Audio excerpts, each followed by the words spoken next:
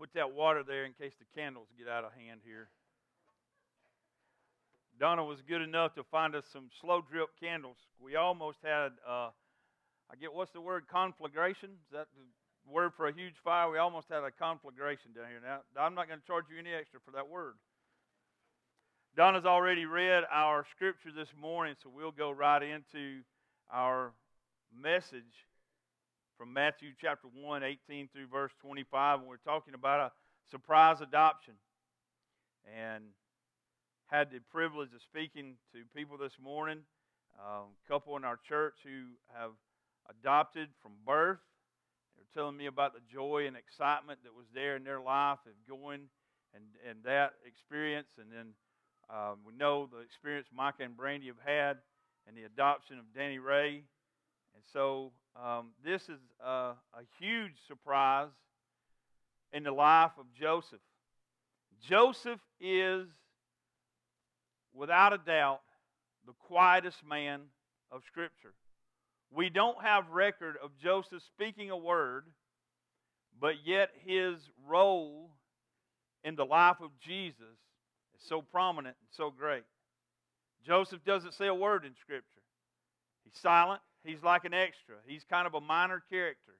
If there was a marquee, Joseph's name would not have been in the bold letters. Mary's name would have been in the bold, and Joseph would have been down a little further on. He says nothing. He's silent, but he is completely obedient. And his role teaches us how important it is to be obedient to God. Because what Joseph did speaks so loudly, it wasn't necessary for him to say anything. He's remarkable in what he is willing to do because he hangs everything in an immediate obedience on a word from God. Joseph is remarkably simple, and he's simply remarkable. And just in 3 words, Joseph is obedient. Joseph models the influence and the consequences of an immediate, simple obedience to the command of God. He obeys the word of God regardless of the consequences. An angel comes and speaks to him and tells him that everything is going to be all right. I want you to repeat this phrase with me this morning. It's going to be all right. It's going to be all right. That is the best theology that I have ever learned in my life. It's going to be all right. I have spent hours studying theology. I've taken great exams on theology. I've written great papers on, I won't say I wrote great papers, but I wrote big papers on theology. And I can tell you that the greatest theology that I have ever learned in my life is this. It's going to be all right. Just stick with God. He's going to take care of it. And Joseph models that for us better than anyone that we see in the New Testament. He obeys regardless of consequences. You see, we have this romantic, idealistic idea when we look at a nativity scene, and we look in our house at the cedar nativity scenes that we have sitting on a shelf somewhere, and we get this romantic, idealistic feeling about what was about that birth, and it was anything except that for Joseph up until the birth actually happened.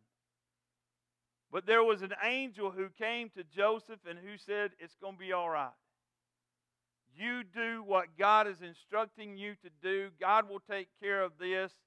And with a simple word from an angel, Joseph takes this hard and lonely story that he's living, and he gives us a great example of how to be obedient in every circumstance. Joseph is betrothed to a woman who is suddenly and strangely pregnant. And an angel tells him, Joseph, this is an act of God. Later on, we'll see Joseph drop all of his carpentry tools, go to Bethlehem, and then he gets a warning from an angel that tells him to flee into Egypt. And in everything, always in everything, Joseph is immediately obedient. We don't see him debating with the angels. We don't see him pleading his case to the angels, but we see him simply taking the faith of God's word to him, and there's a word, it's immediacy. we learn from Joseph that it is possible to obey God with a breathtaking, unquestioning immediacy. God spoke through an angel, and Joseph married Mary.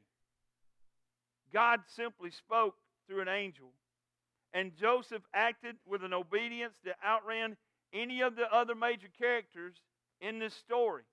Even Mary. When the angel came to Mary in Luke chapter 1, verse 34, Mary, the mother of Jesus, met the command with a doubt. How can this be, since I have not known a man? But Joseph has no doubts, and he simply obeys God. Now look how Joseph responds. Joseph didn't respond with a recorded denial or doubt, but rather with an immediacy of obedience. The scriptures say he took her to be his wife and did not touch her until that holy thing was born. Joseph has an obedience that outshines many of the people that he had read and studied about, or that he had been taught about in the temple as a boy. Joseph had learned about Moses, and Moses, the great patriarch of the Jewish people. And Moses, when God came to Moses and gave him a command, Moses gave 4 excuses before he submitted to God's plan for him to lead the children of Israel out of Egypt. Isaiah, who Joseph had read about and who'd heard about and had the priest to tell him about Isaiah, Isaiah saw the Lord high and lifted up in a way that no one had ever seen the Lord before. And yet Isaiah said, I can't be here, I can't participate because I am a man of unclean lips. But here Joseph leaves the record of never saying anything. He just immediately obeys. How often in our lives would things just turn out so much better if we didn't sit and plead our case or argue with the Lord or tell the Lord what we think is best? If we just simply, when God gave us the plan, if we just simply took it and obeyed it and went on, how much better would our lives be? John the Beloved tells us in 1 John, this is one of the ways to know that we're in a relationship with Jesus. By this we know that we have come to know Him if we keep on habitually cherishing His commandments. If we love the commands of God, if we want to obey the commands of God, then we know that we're in a relationship with Him because they mean that much to us. See, God is not interested in what I can give. He's not interested in my excuses. He just simply wants me to obey Him. It's just that simple. And obedience is better than any sacrifice that I could ever make. We see Joseph is obeying and he's in pain while he's obeying. Joseph shows us that we can obey God even in the most painful circumstances. Now, the word betrothed is used here. And what that means is Joseph is in a legally binding agreement with Mary's family. Now, Mary probably didn't have a lot of choice in this matter. Joseph may not have had a lot of choice in this matter. In this time period that they live in, the parents, a lot of the time, would arrange these marriages. The grooms, the husband and the wife, their families, their fathers may have gotten together earlier and made this arrangement and brought them together, and it was binding.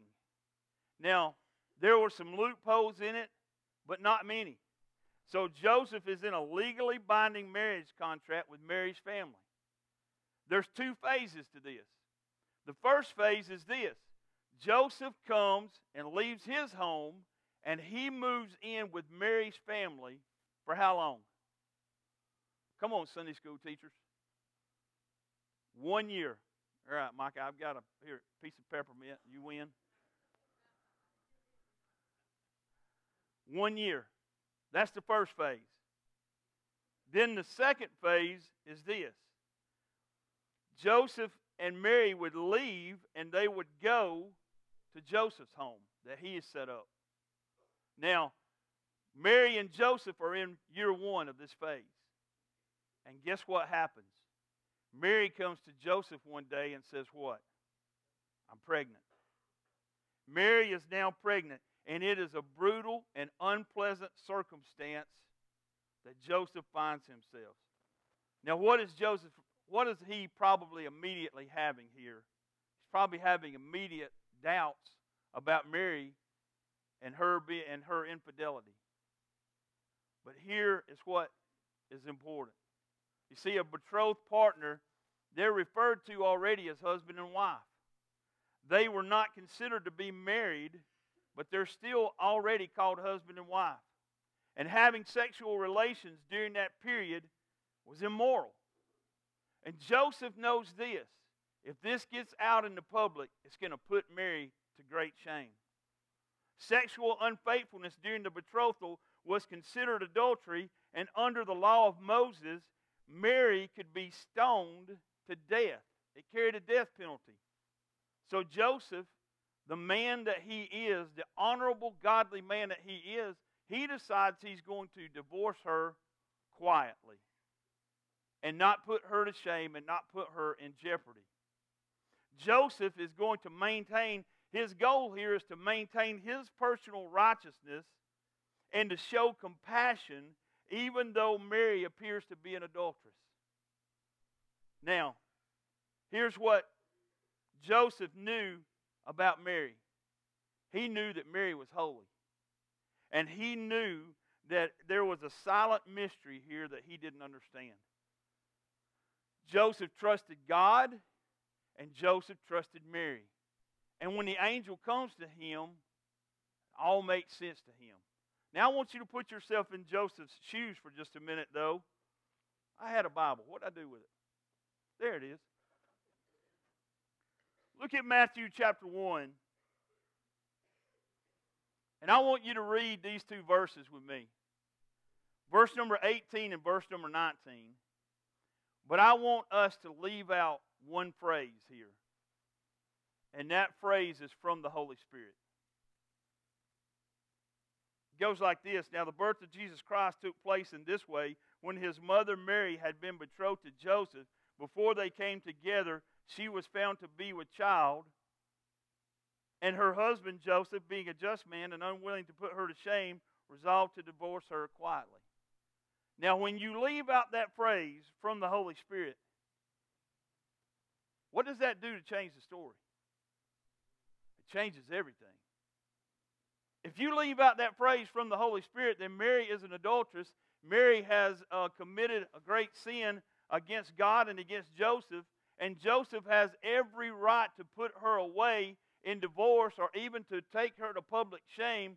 But the angel tells Joseph that this baby has been conceived by the Holy Spirit, by God the Holy Spirit.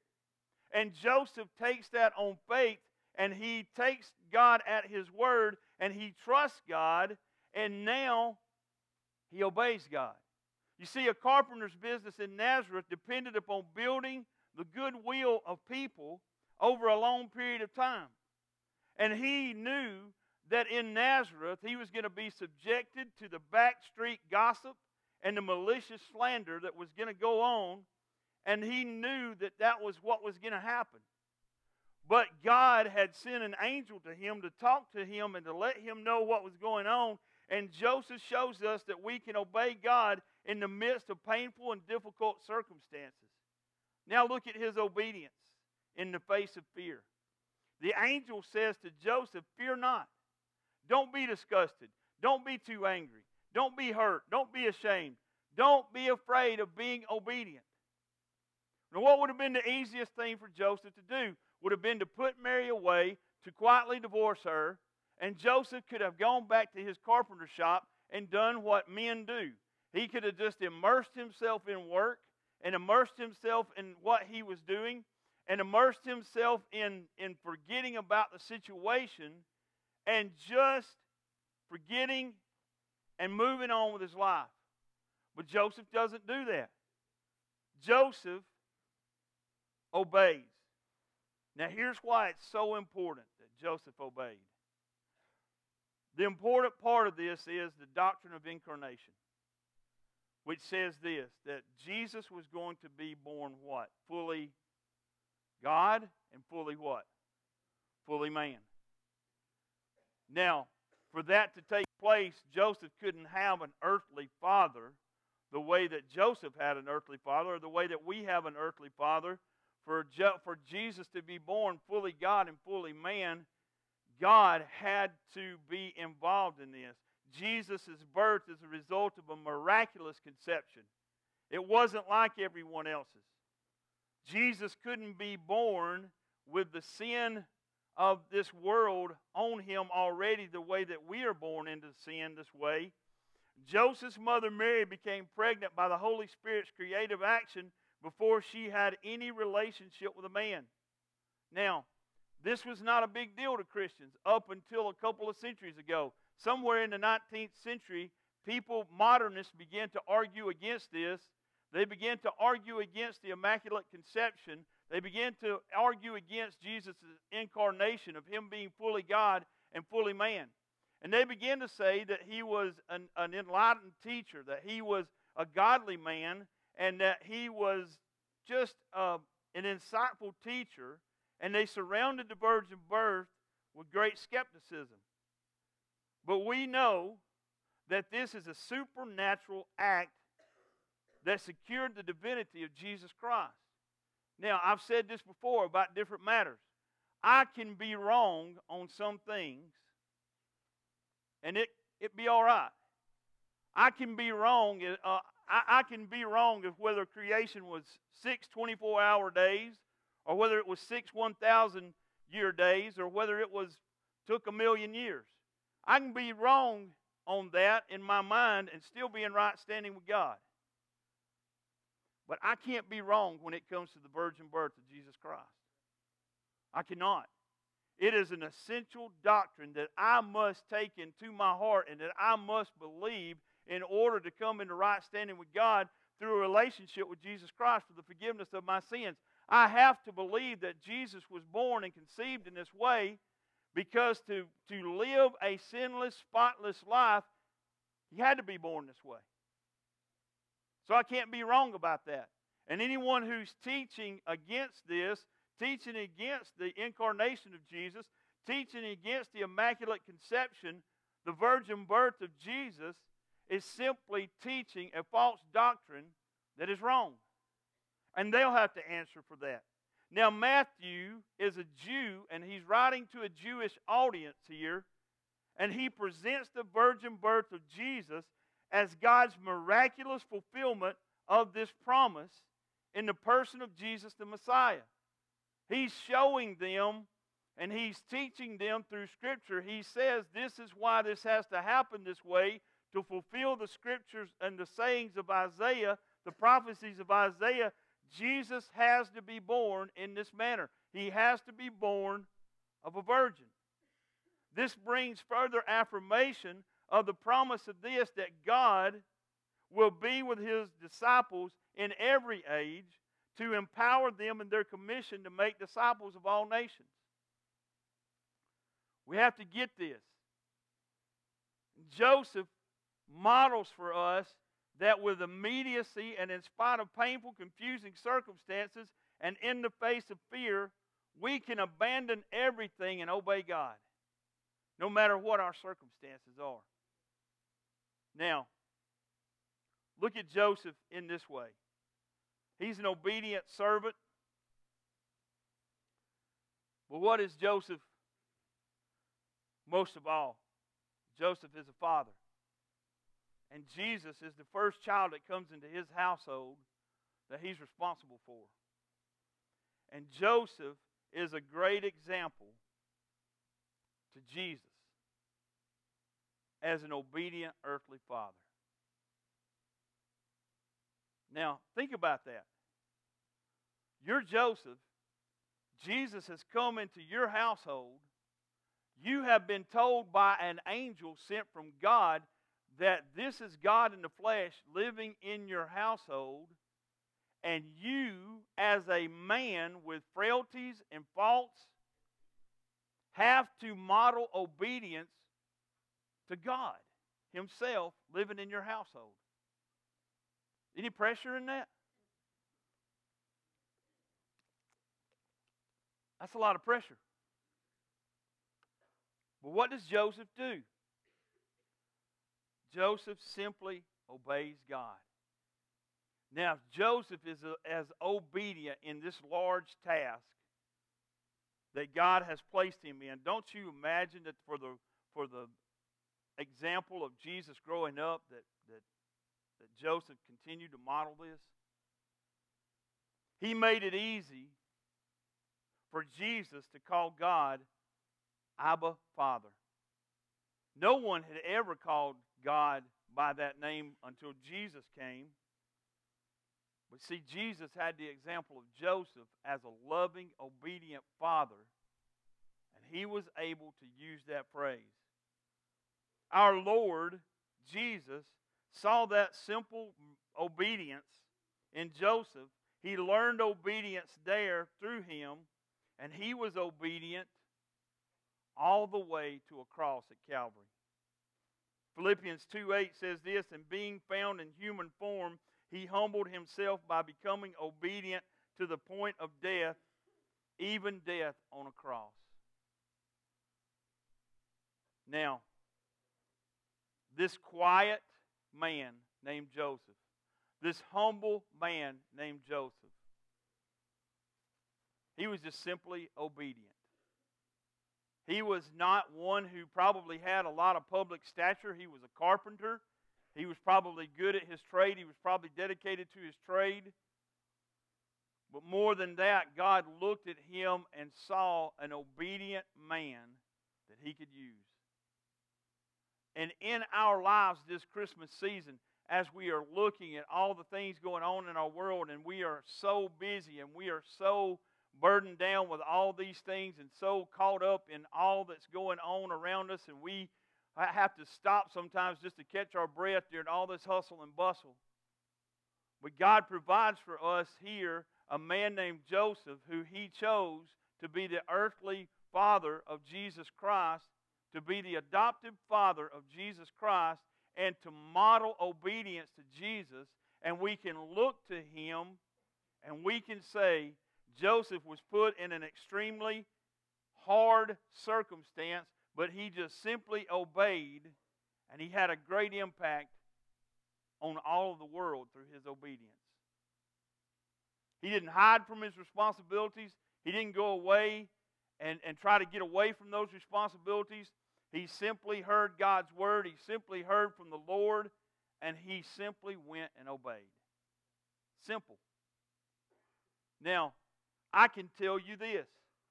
We're coming to the close of 2017, and I can promise you this. If you are a believer and a follower of Jesus Christ, somewhere in 2018, he's going to put you in a place where he's going to expect you to be obedient. You believe that? Say amen. And what are we going to do? Are we going to simply obey God, or are we going to run away from it? Are we going to try to hide from it? Are we going to try, what are we going to do with that request that he made, or that mission, or that gift, or that ministry that he calls us to? What are we going to do with that?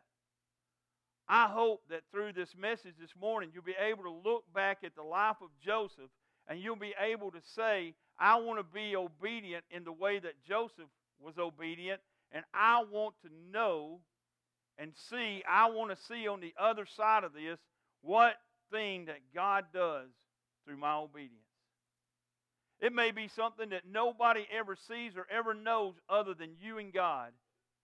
But I can tell you that the most fulfilling moments of your life as a Christian will be when you are absolutely 100% immediately obedient to the call of God on your life. And I can tell you this also. The greatest regrets in your life as a Christian will be when you look back years later and you know that God was calling you to a simple act of obedience and you disobeyed, and you live the consequences for that later on. So be obedient this morning. The virgin birth of Jesus was so important. It is foundational to everything that we believe, and God called a man who he had faith in to be obedient to go along with God's plan. Didn't make sense to the rest of the world. Didn't make sense to Joseph's family. Didn't make sense to Joseph's friends. But Joseph was obedient. And because of that, we're able to be here this morning and enjoy the relationship that we have with the Lord Jesus Christ. Simply obey. Maybe God has been speaking to your heart. Maybe He has been prompting you and showing you something that you need to do. Maybe you are here this morning and you know that you need to begin a relationship with the Lord Jesus Christ. Put your faith and trust in Him through His grace. Maybe you know that with certainty.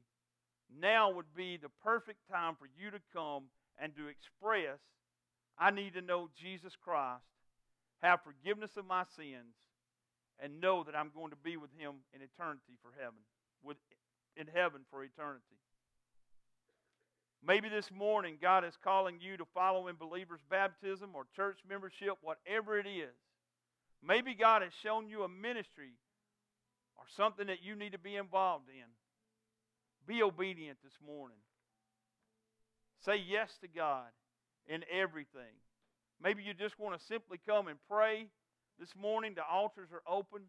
Whatever it is that you need to do this morning, take time during this time of worship, reflection, and decision to be obedient to God. Would you stand? Father, thank you for this time that we have here this morning. Thank you for those who have followed in obedience. Thank you for Sunday school teachers, deacons, choir members. Thank you for ministers here who one day you spoke to their heart and said, this is the ministry I want you to be involved in. And they were obedient and they followed through. And because of them, people have been won to the Lord, or because of them, people's lives have been encouraged. Father, may we all this morning find this simple place of obedience just as Joseph did. No matter what the hurtful situation we feel like we're in, no matter what the pain that we may be suffering, when you call us, may we be obedient. We ask this in Jesus' name. Amen.